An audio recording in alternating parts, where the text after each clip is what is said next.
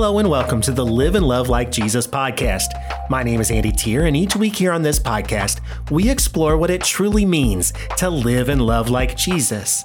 And we do this as we follow his example of being with God, being with others, and being sent. This is a special episode of the podcast, as today we will be playing an interview that we recorded of our local engagement lead, John Heflick, with two local law officers. Officers Mario Reed and Josh Brewer are the mental health and the homeless liaisons for the Evansville Police Department. They both fill unique roles as they work closely with several agencies here in the Evansville area to provide care and support for an often overlooked subset of our community. In our current sermon series at Crossroads, we're exploring what God's real love looks like, and not just how we can experience it for ourselves, but also how we can live it out in the places where we live, work, and play.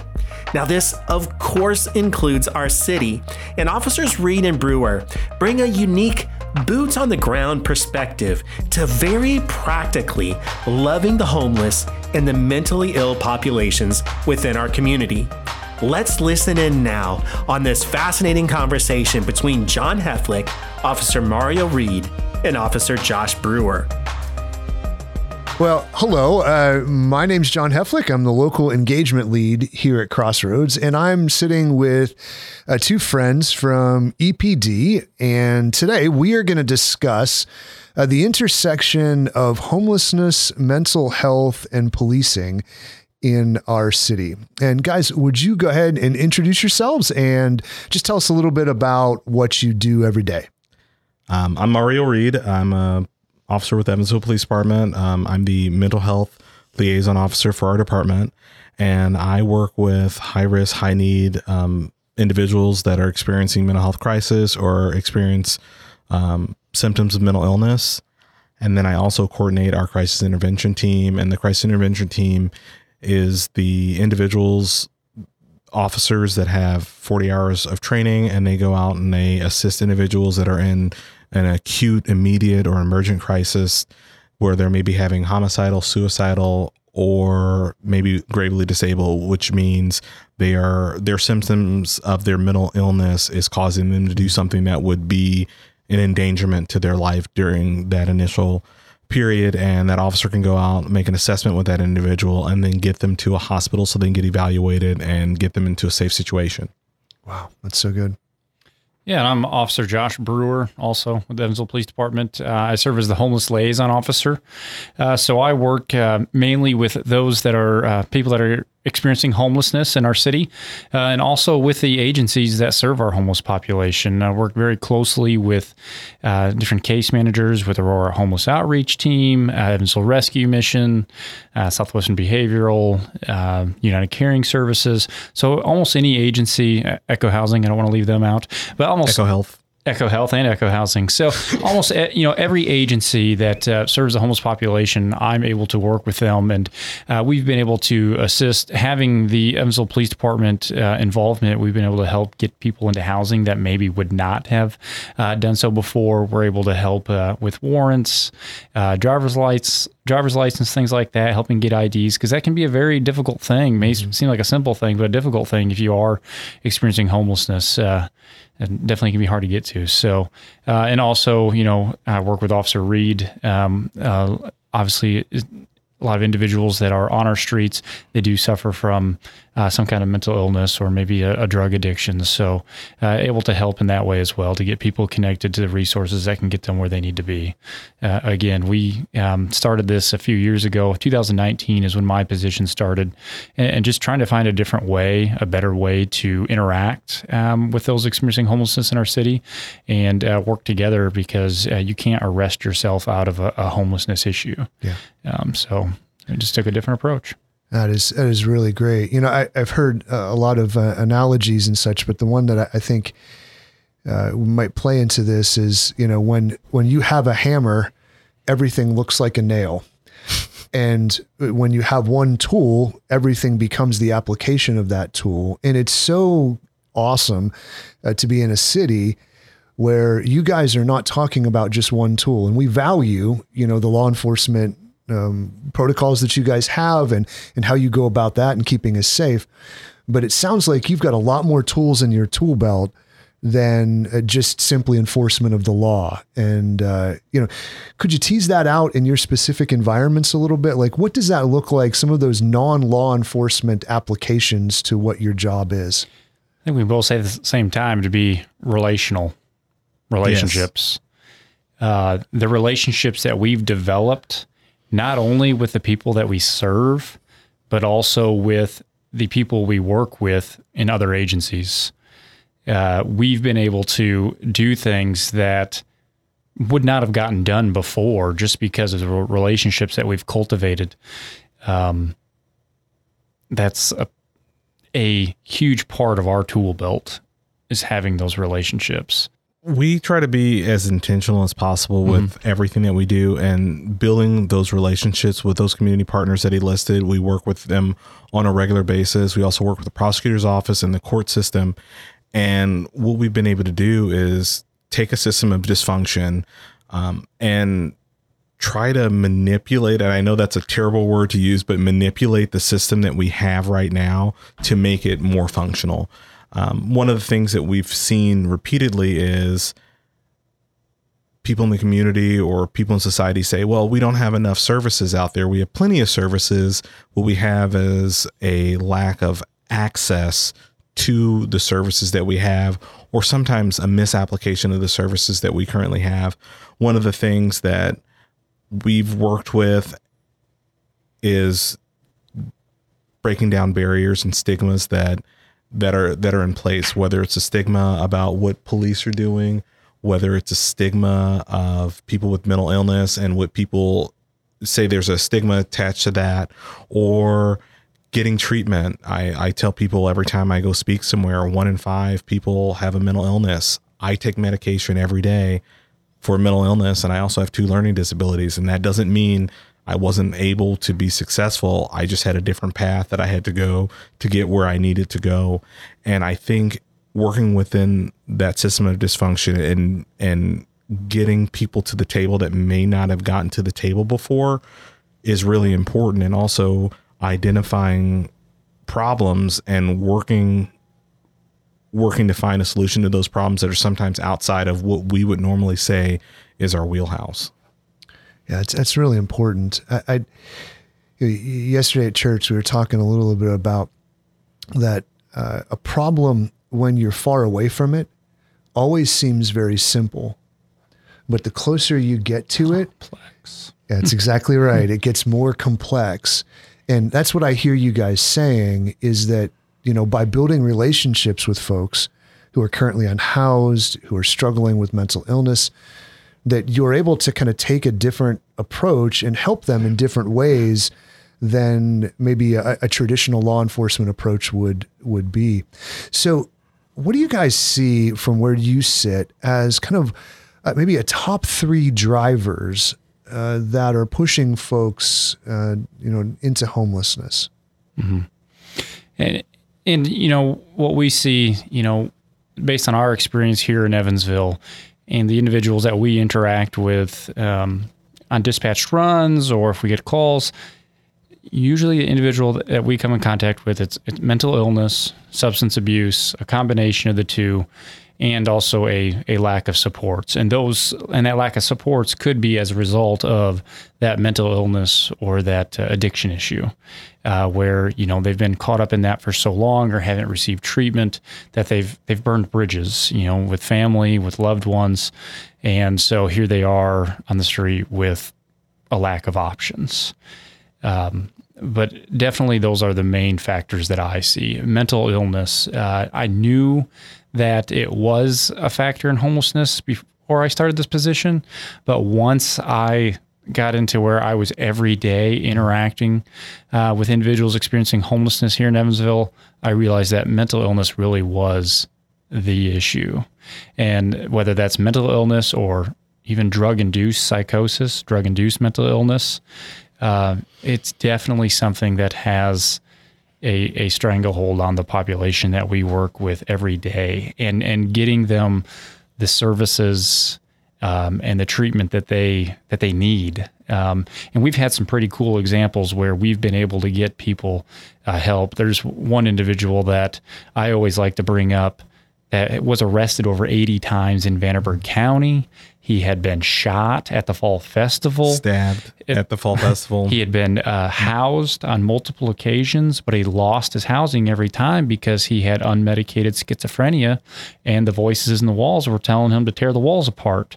So obviously a landlord doesn't want him, so he can't stay housed. He had caused over $100,000, $150,000 worth of damage by starting a fire underneath a bridge and burning out AT&T's electrical wiring. But this is an individual that we were able to have a court-ordered mental health evaluation after he went into our SWAT building and tried to challenge our SWAT officers to a fight. You know, this guy's a danger to himself. He's a danger to others. He's going to get himself killed. He may harm somebody else. And again, it's because he has this mental illness, and he's using any kind of drug he can get his hands on to self-medicate himself. And so he did go to the state hospital for a little while, and he's been back in Evansville, housed in his own apartment for over 2 years now. Wow. With no negative police interactions. The only police interactions he's had is because we've stopped in to say, "Hey, how you doing?" "Oh man, I'm doing great. Thank you for checking on me." And so that is the model that we would love to replicate over and over and over. And I'm sorry, I'm getting on a soapbox here a little bit, but you know, that is possible through follow-up case management, partnership. I mean, and that was not just an EPD thing. That was an EPD in Aurora, Echo Health, Echo Housing, Southwestern. This was a huge collaborative approach. And that's the cool thing that we have here. And having the case managers available to do that. I've got a case manager that works for one of these local organizations. She told me yesterday, told me Friday, her caseload's 50 people. You know, we need smaller caseloads because a lot of individuals need somebody to hold their hand and really guide them through every facet of, you know, getting into an apartment. And, you know, when you've been on the streets for a long time, you've been chronically homeless, and you get into an apartment, it's not like all the problems just go away. All of a sudden you're homeless in an apartment. How does this work? Yeah. So we definitely need more case manager to help with situations like that. And what we've also seen is we have an individual that was homeless to start with. We do this process and they get housing, and everyone's like, he's got housing, so we're done. And it's like, no, that individual still has these underlying needs. We've just fixed one of the symptoms of these underlying needs. That treatment is a lifetime. They're in for a lifetime of treatment, and we've got to make sure those things stay in place. The unique thing about the story that Josh was telling was all the community partners that were involved all did what was in their wheelhouse. Josh and I did the criminal part.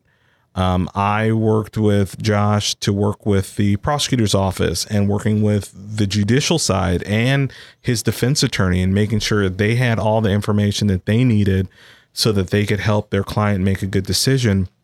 But then also, once we got to that step, knowing the system as it was and knowing how to understand that system, knowing that right now, one of the only ways to go to the state hospital is usually you're going to the state hospital because of a crime.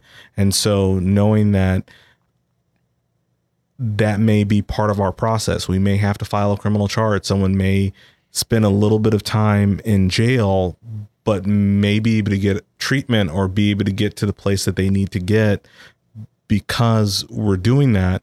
But we're not just saying, okay, you're going to jail, or, oh, we got you an apartment, or we're not stopping there. We're making sure that whatever that next step and then whatever that next phase, whether it's case management from Echo or Aurora, or even after the fact, maybe they get assigned to Southwestern for their outpatient once they come back from, let's say, the state hospital or another long-term facility, then it's where are they going to do their care in between? We've got also another big partner that we work with is Echo Health, because they do a lot of work with low income or people who don't really have that access to their mental health. There are some individuals right now who have been due to violence or noncompliance or anything like that, who have been who providers won't see. And one thing that Josh and I worked on was getting that list of high risk, high need individuals who, for the safety of the staff at these facilities, could not treat these individuals.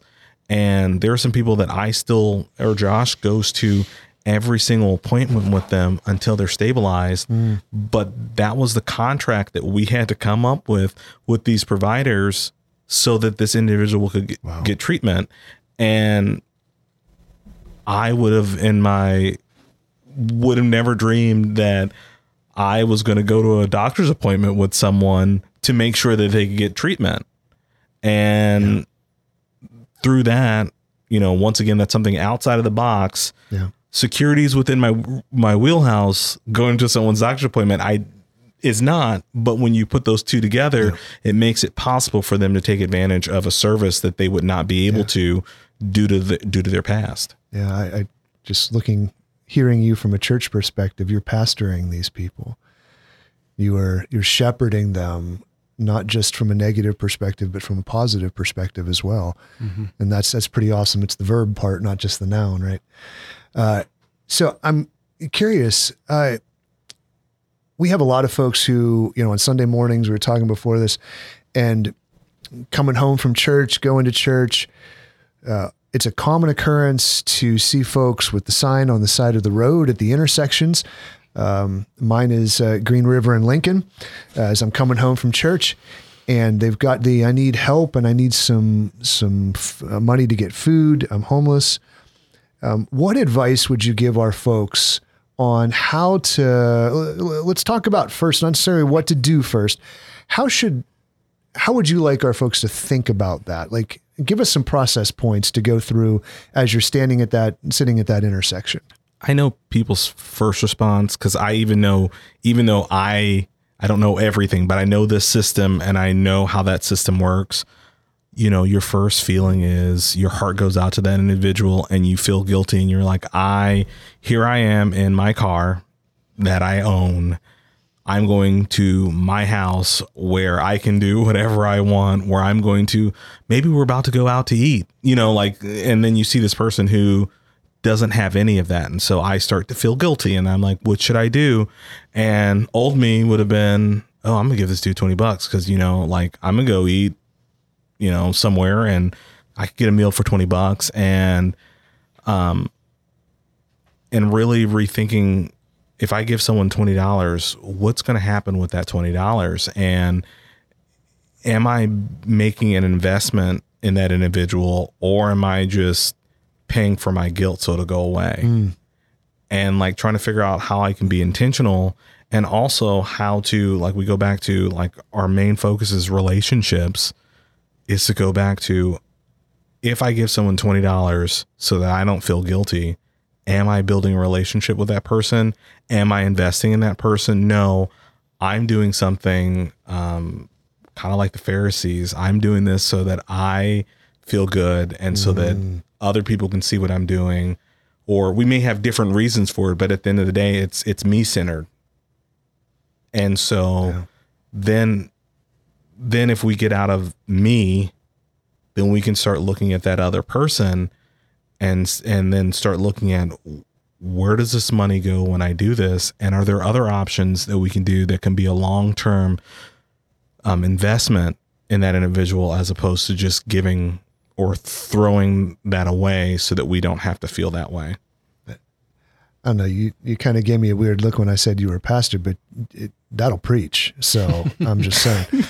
Gonna have you up there on Sunday. I know. We got a whole different kind of relationship now. That is really good, though. That kind of personal process stuff, because there are verses in the Bible that talk about, that the cup of water offered in Jesus' name is a big deal.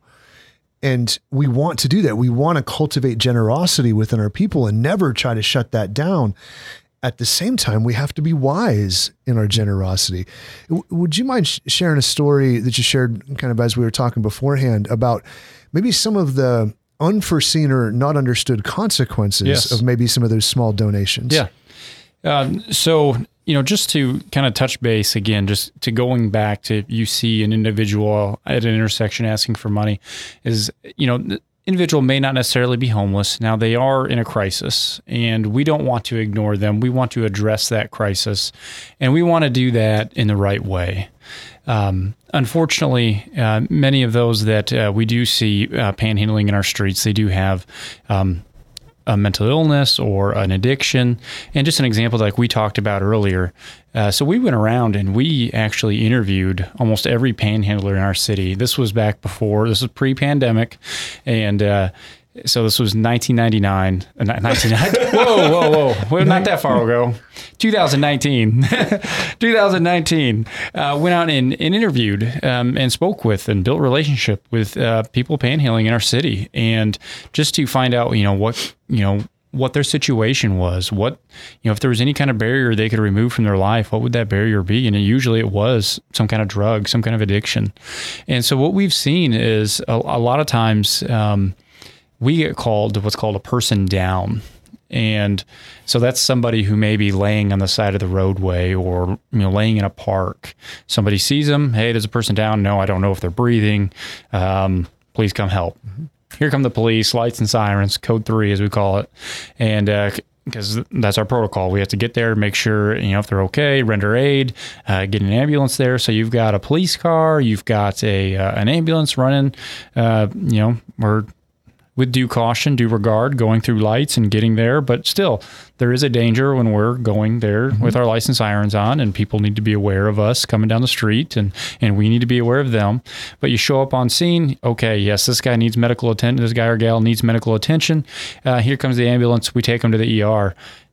Somebody gave them $5. They may have went down to the liquor store and bought a pint, and now they're passed on the side of the road, and now they're in an ambulance going to the ER.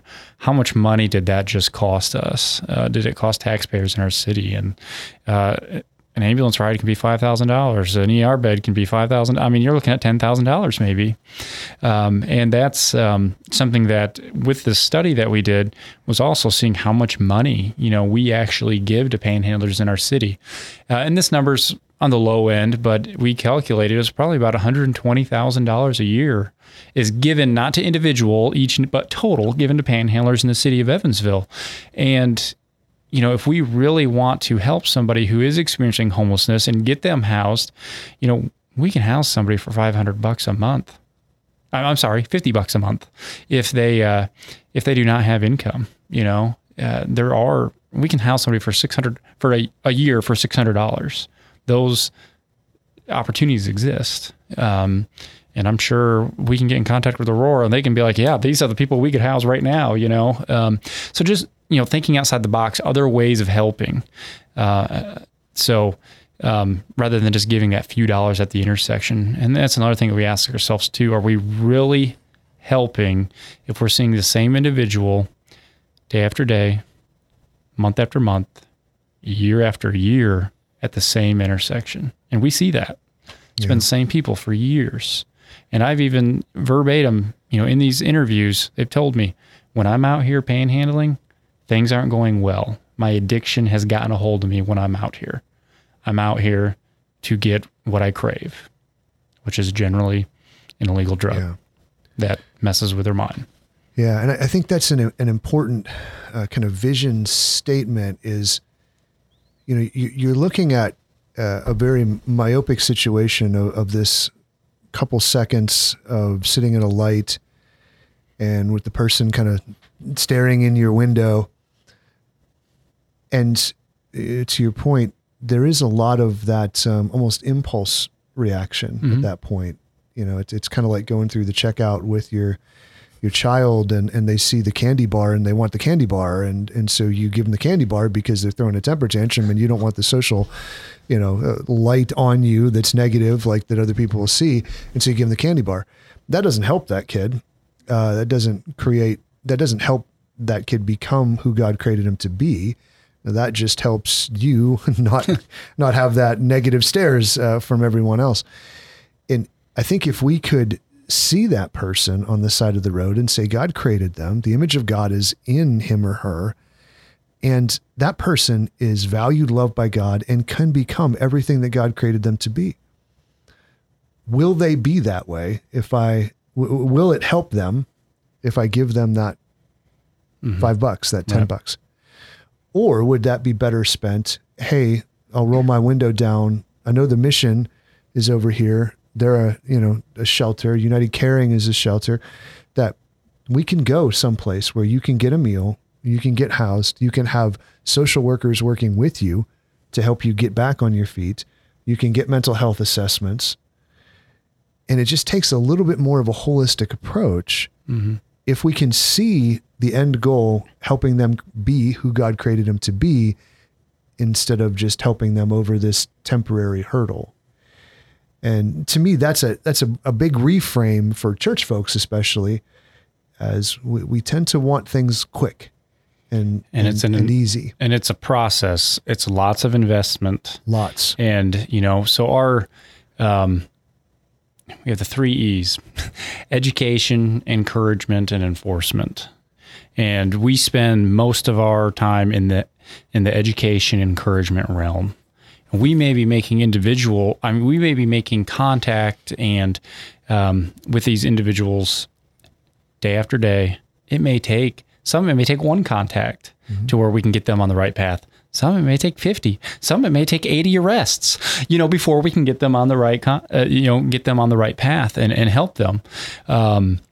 But that's just something, again, it's not a quick fix. It is complex. I can think of an example of one lady that panhandling that was addicted to K2, which is synthetic marijuana, which is a cheap, mind-altering drug that can permanently fry a brain one time and even kill off one hit if you get the wrong stuff, and I drove her to Brentwood, and just got her in my car one day. She's like, I want to go.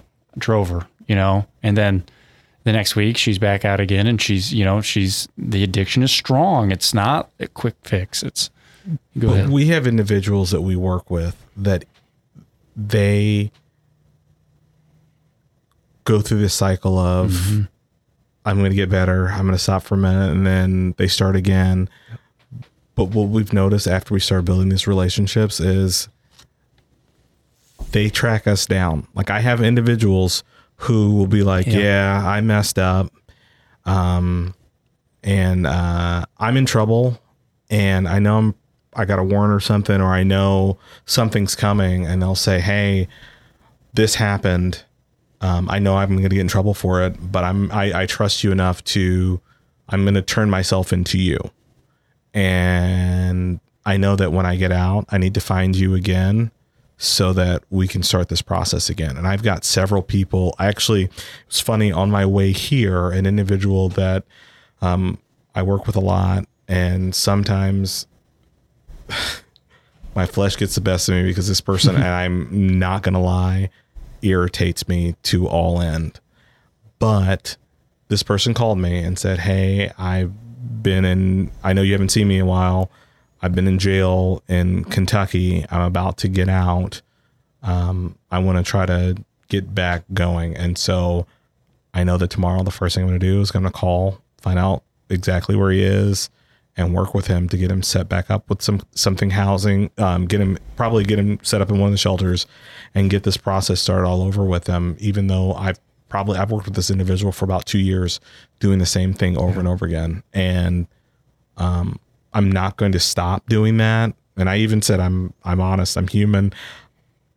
I get irritated with this person, and possibly don't really even like this person. And I know that is not what you're expecting me to say, but I have to be honest about that and understand that's something that I deal with, but I'm still going to do everything that I can because that's my calling and that's what I'm supposed to do for this individual. And I'm supposed to love this person that I don't like because that's what Jesus said I'm supposed to do. Yeah. And I know even this time he's going to do it for a while, and then he's going to go back to his old behavior, and we're going to do it all over again. But I'm not going to stop until we get where we're supposed to. And just it's like reaching the 99. The shepherd stops everything for one. Yeah.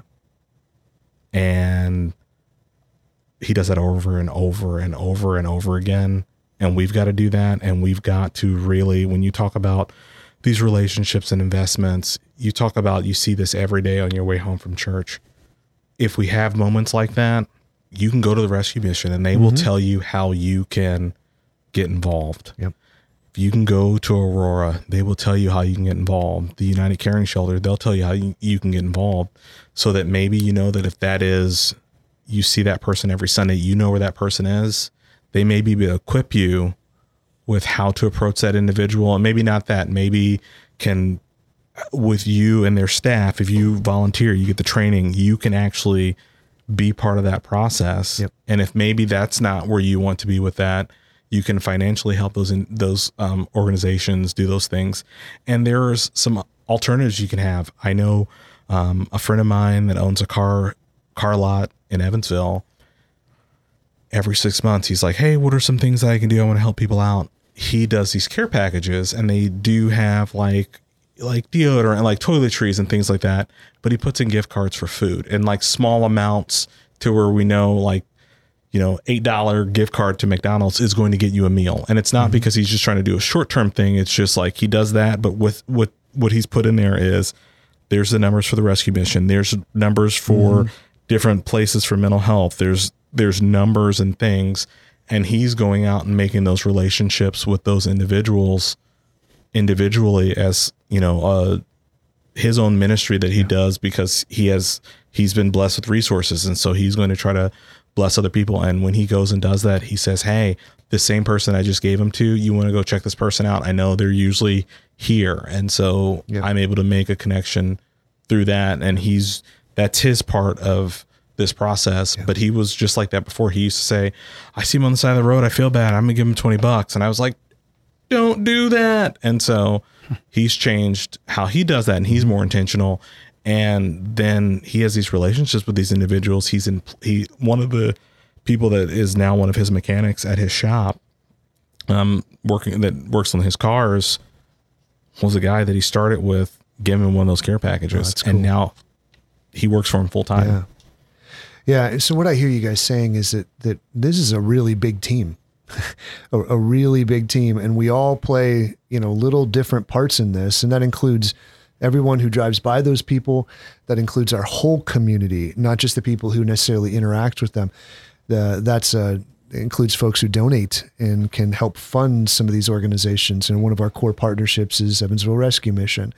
And they do amazing work with guys and I know you guys work with them a lot too. One of the resources that I could suggest if you're interested in learning more about kind of how to process these kind of interactions is a great book called When Helping Hurts, or there's a video series called Helping Without Hurting. It would be on YouTube, put out by lifechurch.tv.